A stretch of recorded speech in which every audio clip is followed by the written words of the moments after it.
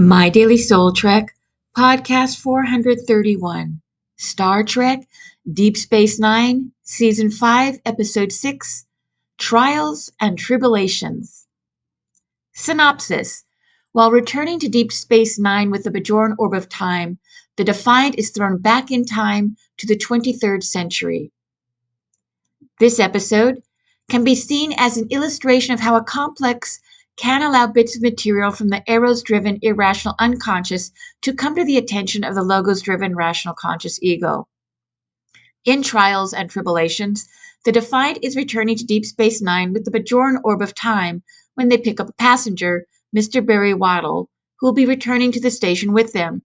But Waddle is really Arnie Darvin, who 105 years ago was the Klingon altered to look human who poisoned the grain that killed the Tribbles on Deep Space Station K7 in the Star Trek The Original Series episode The Trouble with Tribbles.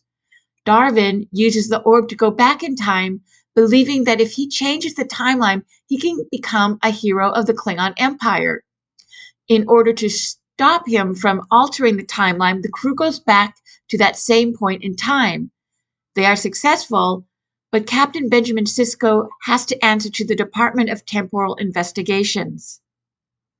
In this episode, the Bajoran Orb of Time can be seen as analogous to a complex because it allows for travel to another place and time outside of the current existence.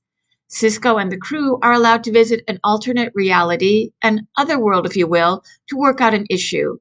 This is similar to the opportunity we all have every time a complex is activated in our psyche, when the conscious ego has a chance to incorporate bits of material previously unknown to itself into itself to become stronger and more whole.